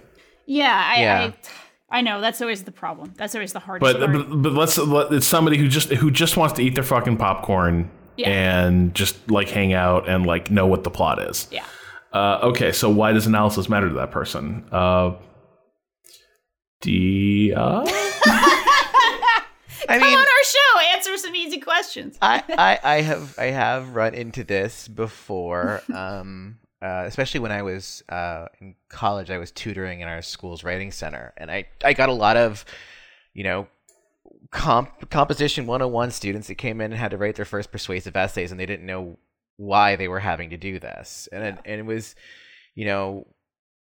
one of the things is that even people who say, they're like, oh, I don't understand it. Why would you bother with all this critical analysis? It's like, well, you're kind of already there. Like, by watching a piece of media, you are engaging with it on some level. It's just, I'm saying, why don't you ask a few more questions? Yeah. Because while you're going on, like, watching something, even just asking questions about the plot, you are engaging with that media. You are analyzing it. You are like, oh man, what's the villain going to do when he finds out that Bruce Willis has a machine gun now? Like, okay, you were thinking about the text. And so that's your springboard. And it's like, you are already starting to do this. Why not take it to the next level? Like, and that's kind of what I, use to people. I'm like, okay, why did you think this was cool? Even just like something basic, like, why did you think that was cool? Like, this scene happened in this book or this movie. Like, why was that cool? And then they start talking about it, and I'm like, okay, now why is that important? And that's kind of always at least been my approach dealing with the few people who have asked in good faith. And yeah. So Dia, your approach is basically the real Dark Souls starts here approach. Like, It does. Welcome to the real Dark Souls of watching Stranger Things. Yeah. Yeah. But I think that is a good one. Like, if someone's asking in good faith, like if someone is genuinely invested in like the text, it's worth out. Like, well, why? Like, why this? Why here? Like, why do you care about this story and not others? Like, well, there was someone had made a comment on a forum, the Waypoint forum thread about Monster Hunter World and the colonialism aspects of it, and they just were like, there's just not that much here to look at. And I'm like, okay, well, let's I'm going to describe for you, the basic kind of initial, call to action of Monster Hunter World. But wait, I could also just be describing British colonialism of the Americas. I'm like, did I just describe Jamestown, or did I describe Australia, or whatever it's called? And that's just the top level. And then you can just, there are things that will then happen that will either support that, or it will detract from it or complicate it. There's always a little bit more there than what you think is happening. Yeah, I mean, I tend to take the mirror up to life angle. I think with something like this, where every story, every creative work is generally meant to present some understanding or observation about the way the world, some aspect of the way the world is, or maybe the way it ought to be. Yeah. And anytime somebody's doing that, no matter how trivial the media, or how trivial something appears to be, that it is still engaging with some heady stuff. Anything that is any sort of creative work is basically trying to deal with issues of existence that are frequently fairly universally resonant or fairly important. Even if the piece of media isn't particularly high stakes, it is still trying to, in representing some aspect of the world, it is still engaging with things that actually do have real stakes and real meaning and importance behind them. Yeah. And so I think it's always worth asking. What is somebody trying to say? Why did somebody create this? What are they trying to say with it? What do we think of that message? Do we think that observation is correct or important, or does it? Or is it trying to play a trick on us? I think it's always useful to examine that kind of stuff, and it's fun too. I think there is an interesting kind of problem that comes up, is that, I remember grading papers on one of my professors who issued a quiz that one of the questions was, what is Keats's Ode to a Nightingale about? And it's just about a bird.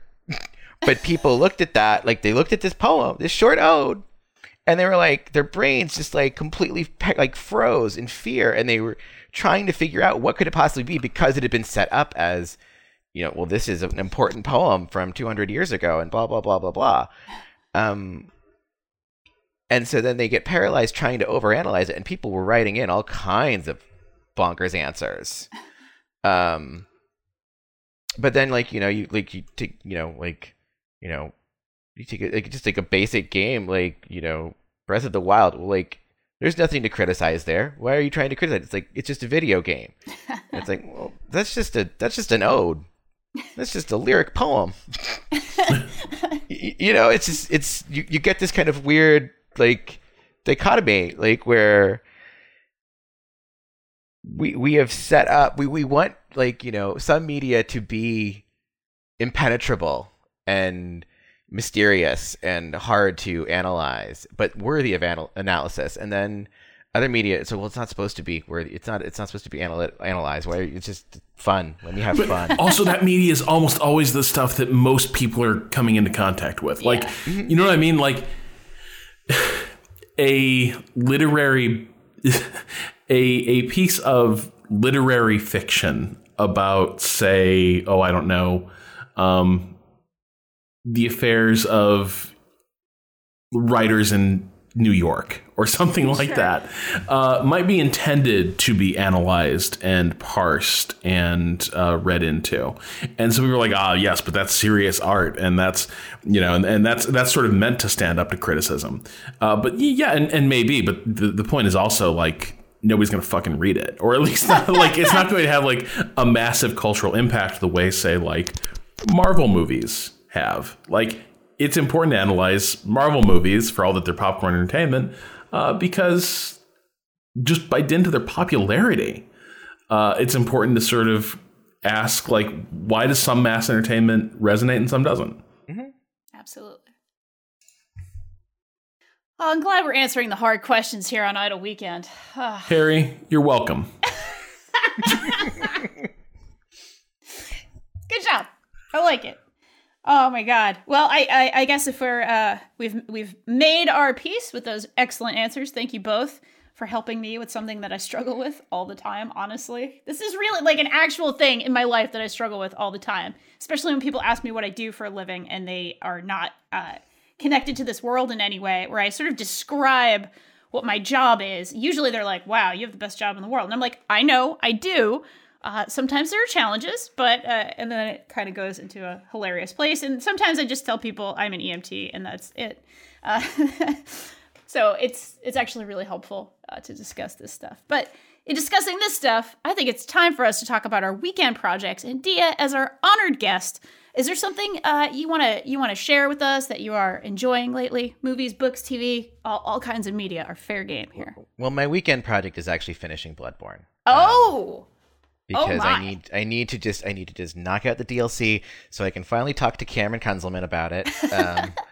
Because he was the one who got me on this kick, and now it has become a blood match. Like it is literally like, if I don't finish Bloodborne and I don't platinum it, my whole brain is going to explode and I'll die and it'll be terrible. So I have to do this, and it is now my new mission. Thanks, Cameron, if you're listening. All because there's some few nuggets of colonialism that we want to talk about in it somewhere in the DLC, I'm told. Are you happy to be on this journey? I don't know. I really don't know. It is a journey, though, that I am having, and when I get through it, I'm going to write about it. So yeah, how far in this journey are you? I think you're really far in. From the last tweet I saw. I have finished the core game. Okay, great. Yeah. I got to the uterus out of space, and then what? Oh, Rob, you need to play this game. You need to, or at least watch it. Do I? So Rob, everyone wants to tell you that this is actually, it's this gothic horror and Lovecraft and all of that. But no, this is continuing. This is going so far down the Miyazaki rabbit hole of what can only be called uterine horror. Yeah. Oh no. Oh yeah. That's not an appetizing. I don't know. I don't know. How many From Software, like how many Souls games have you played, Rob? You played. I've played some Demon Souls, and that's basically it. Like I've seen a bunch of Bloodborne, and so From has some thoughts about women. They've got some thoughts about biology. And those thoughts are women's bodies are natural and beautiful and come in all forms and shapes, and there's nothing horrific or psychologically terrifying about them. Right? Yeah, that would be an interesting From Software game, but it doesn't exist. Oh my god, body positivity horror. Now I'm trying to like fucking think about that. All right, sorry. I don't think it would. I think you'd end up in the exact same place. But it'd be like trying to give big ups. Oh my god. So uterine horror. The one of the bosses is basically just a space vulva. Like that's really what, and so died to that, and because I knew I couldn't if I did, I was gonna have to start the New Game Plus cycle to do the DLC, and I was not about to do a New Game Plus cycle to do Murgo's the Wet Nurse, DLC. right? To be clear, is the space vulva, right? Oh no, that's just Murgo's Wet Nurse. I'm talking about the secret, not secret, but like you did a special thing to get to. Yeah. Yeah. I know what you mean. Sorry, did you say the character's name is Virgo's Wet Nurse? Murgo. Murgo. Okay. Well, the wet nurse thing is still kind of. Oh, it sure is what you think it is. Well, okay, it doesn't look like what you think it is, but it. No, it's. Rob, you need to play this game. I think you should. And it sounds like I'm gonna have to interpret it. Look, you need to play this game, and now that I've like gotten through the core game, I can help you. If you get stuck in places, because the matchmaking in this actually works. Oh. And you need to play it because then we need to all talk about our feelings about Bloodborne. Yes. I like that idea. But once I finish that, I'm going to reward myself, and I am going to watch one of my favorite bad television series that I think it predates. Yeah, definitely predates Farscape. But this was my before Farscape happened. There was a show called Forever Knight. Oh. Which is about a Toronto cop who works the graveyard shift because he's actually an 800-year-old vampire. And y'all already. It was a Canadian show. Yeah, it was. But one of the things that's so special about it is the vampire who turned him is still around, still kicking, and see the character Nick Knight, the 800-year-old vampire Toronto cop. He realizes that he's done some bad things in his 800 years as a vampire, and he is trying to atone for them by being a cop. So, I mean, that there you go, right there. This is the show's politics after a fashion. Yeah. But he's trying to serve and protect, so that he can, redeem himself. And there's the medical examiner who is like his only friend, and she is kind of like a love interest. She thinks that he's got like a skin disorder, and so she's working on like trying to help him. But he lives off of animal blood. Okay. But the vampire who turned him is now in Toronto, and he's a late night radio talk show like DJ. Oh my god. And they were in a love triangle with this one other sexy vampire lady named Jeanette Ducharme. Oh my god. Ducharme? Yeah. Jeanette Ducharme. All right. Jeanette Ducharme, who is now running a goth club in Toronto. Yes.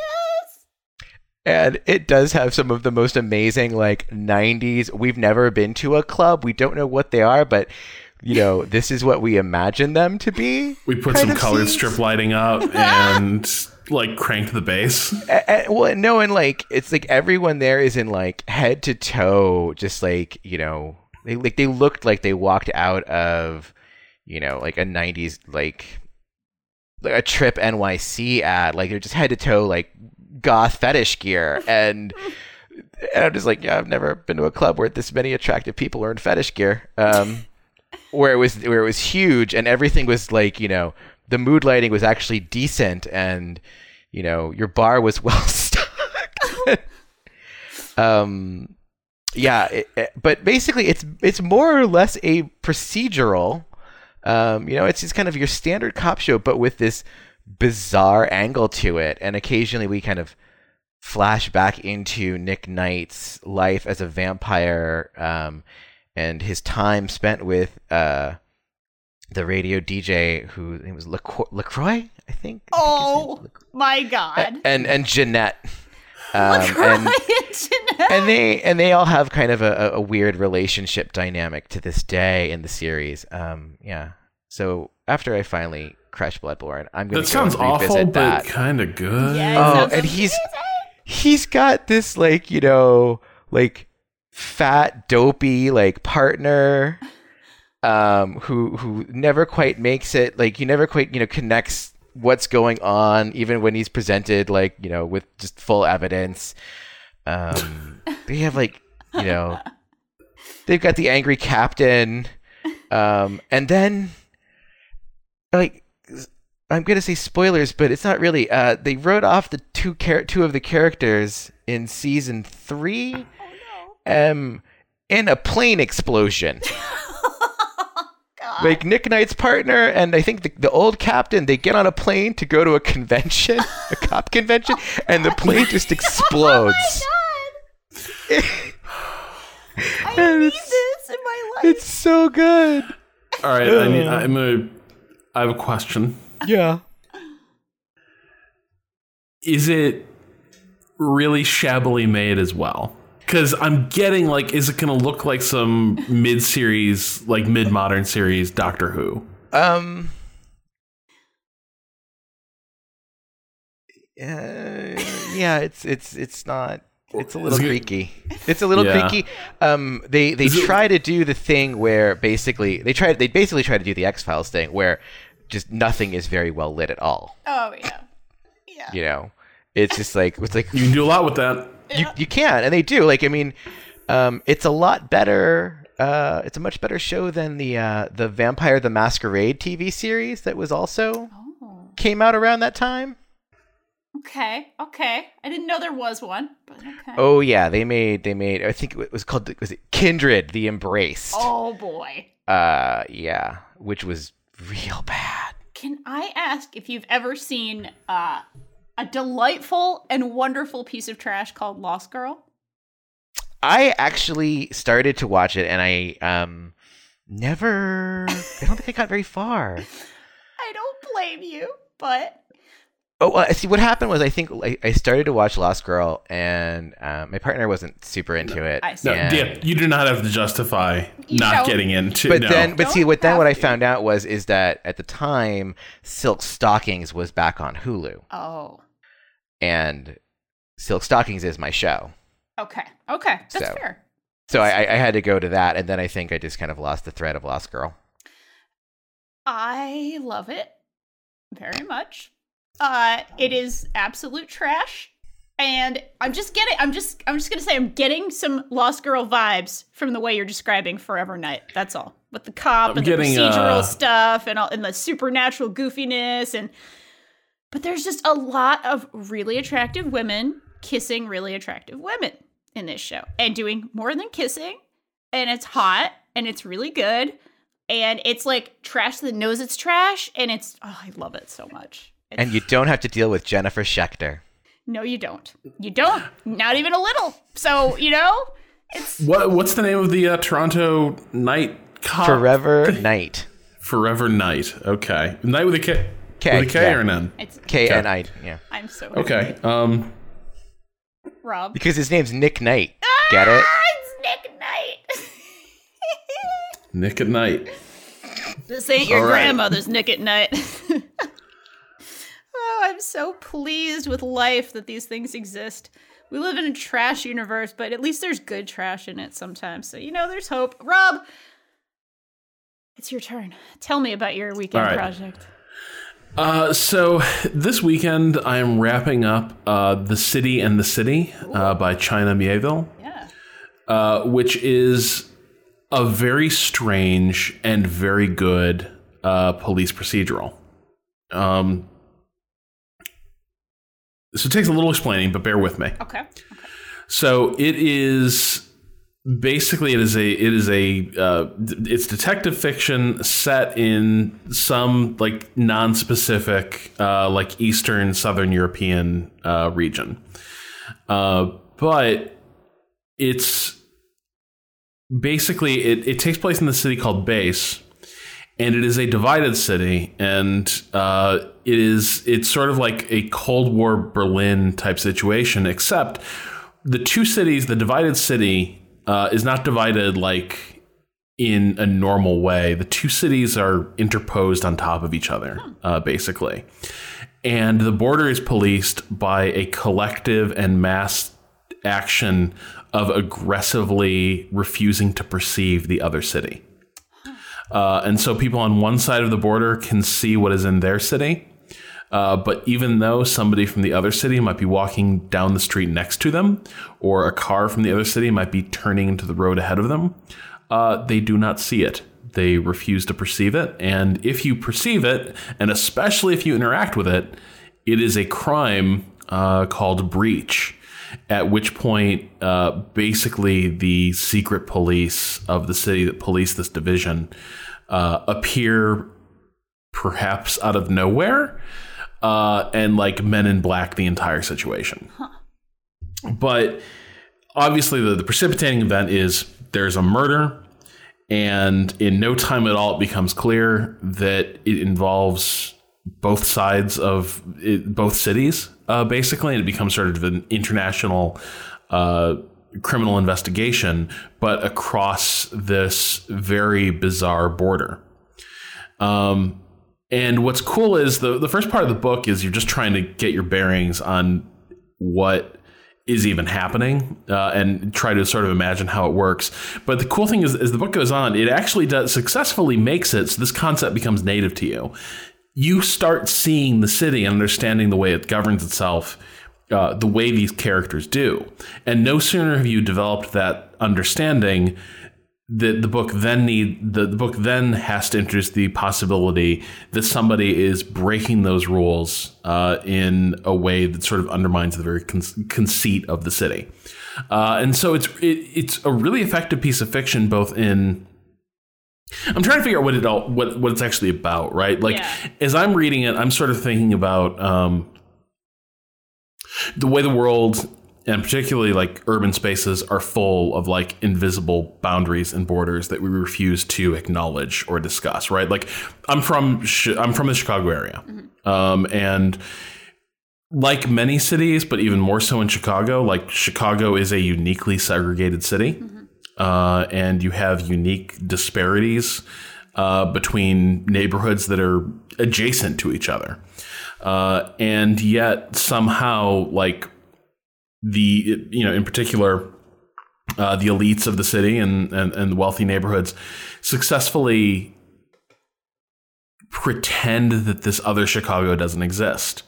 And somehow those boundaries are protected and policed without a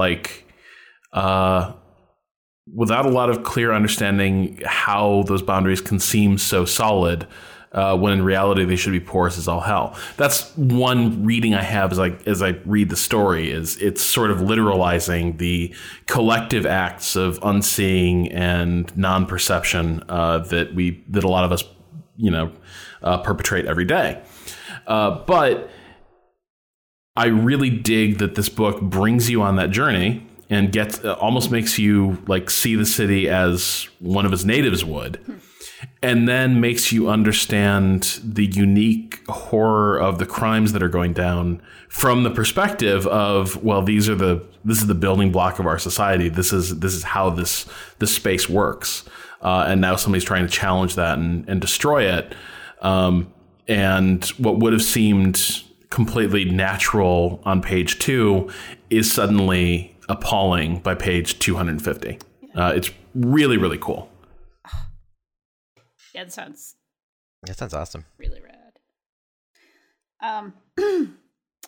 Because it's on topic, I want to tell you a little bit about something I am finishing this weekend. And so it might come up again. It is something I've talked about before. I was going to tell you about all the platformers that I'm playing, but I realized one of them is under embargo still, so I probably shouldn't talk about it. But that'll be coming up soon. So instead, I'm going to tell you, Rob and Dia, I am about to finish Dark Matter, the beautiful Trash Can of Claire TV show, sci-fi series that starts as a Trash Can of Claire, and I think actually goes up in quality, where it is sort of a sidewalk eclair at this point. I'm in the 3rd season. Is that better? Let's say it's an unstepped on. Like a pure, like it has not been stepped on. No birds have eaten it or anything. Like it just fell, Like it's Okay, it's but not what in kind a of trash street? can. What kind of sidewalk? Because I mean, Philadelphia sidewalks. No. Yeah, I mean, I live in Brooklyn, so yeah, that's a good point. Okay, how about it's an eclair that is just past its expiration, but it still looks good. I think that's where it's. Yeah, all right. Why don't we go there? Why don't we go there?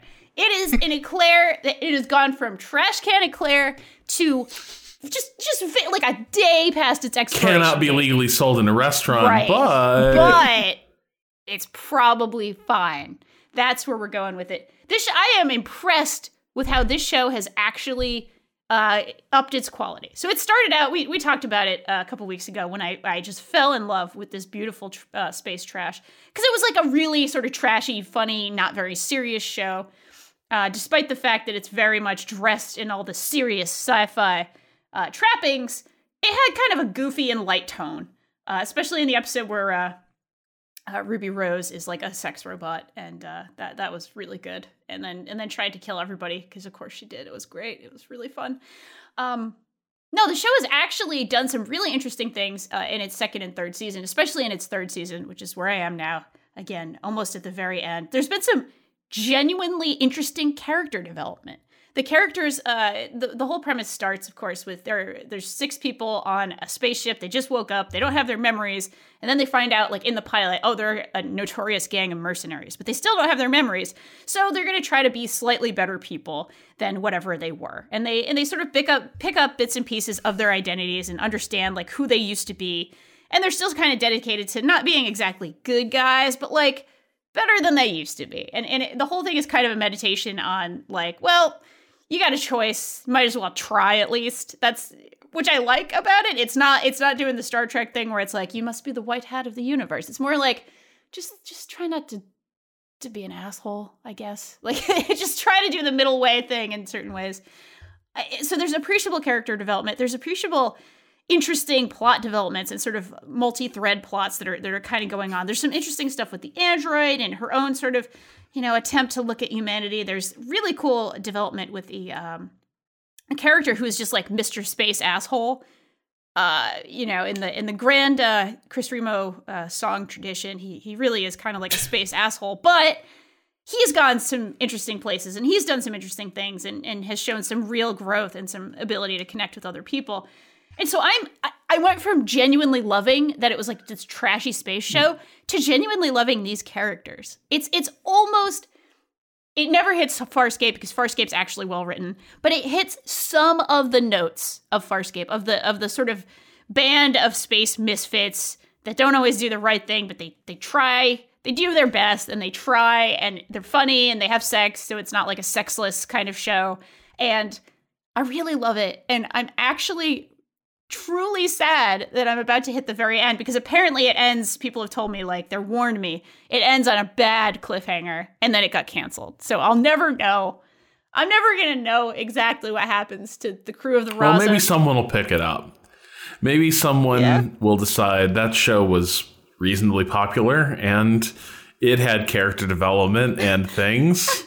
And we'll give it a mini-series to wrap things up. Or Danielle, yeah, this is where you can write your own ending for the characters. Oh my God. What if I wrote like the greatest piece of fan fiction for this show and I send it in to Sci-Fi or whoever? I think it's Sci-Fi, but if I send it into Sci-Fi and I say, please, please, please, it's only a day past expiration, we can still eat it. Come on. It's delicious. Look at that lovely So sort of chocolate you write the frosting. fan fiction and then you start the petition. Yes. It sort of worked for Farscape.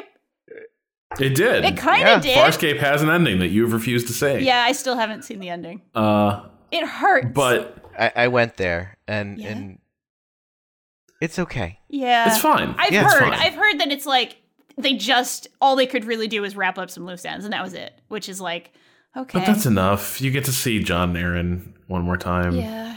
But I am enjoying this new tradition we have on the show where a guest is invited on Idle Weekend. And at the end, a dubious copy of dark matter is pressed into their hands, and they are given ringing endorsements like the characters develop a lot. I have such a hard time because you have to understand that Farscape hit me. Yeah. God, like I was watching it right when it came out, so I was like maybe like 14, I guess. Sure. And like, I will never love characters the way I love those characters. Same. You know, and so it's just like every time I go to watch a show like that, I'm just like, yeah, but. And you'll never be open to characters like that as much. And that's the problem. Is I am very guarded about allowing myself to let new characters into that space. That's really fair.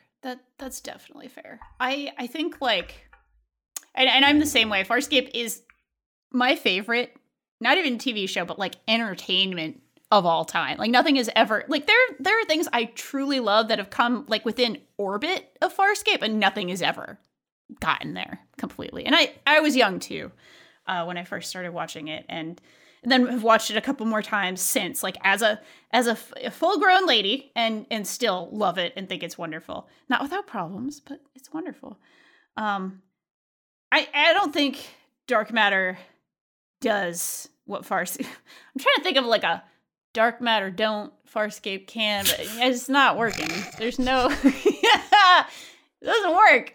So yeah, it's not nearly as good. It'll never be nearly as good, but I've got a soft spot. But you love it. I have a soft spot in my heart. Do you know how hard it is for a Rhode Islander to say a soft spot in my heart? It is so fucking hard. I'm trying. Deep breath. Soft spot in my heart for dark matter. Yeah. I'm just sad. I'm just so now sad. I just have a weird urge to watch My Fair Lady. Don't know where that came from. You got a soft spot in your heart. My Fair Lady. That's what you got. Oh, spot in my heart. Why can't a quahog learn to speak? It's so hard. It's so hard. Oh God. On that note, Dia, thank you so much for being here. Thank you so much. Thank you for having me. Yeah, I love your writing. Obviously, you've written for us, so of course I love your writing. But I really, really appreciate it, and always appreciate your tweets as well. Like your Twitter feed is probably my favorite Twitter feed right now. Oh, thank you. Yeah, it's real good. Do you want to tell folks where they can find you online if they want to see your work? Yeah, you can find me on Waypoint, and you can find me on Twitter at Dialacina, DIALACINA. Awesome. Thank you again for being here with us, and we're going to do our sort of usual outro here as we head out and enjoy our weekends. This episode of Idle Weekend was produced by yours truly and hosted on the Idle Thumbs Network. You can learn more about Idle Weekend at idleweekend.net and send us questions for our weekend correspondence at questions@idleweekend.net.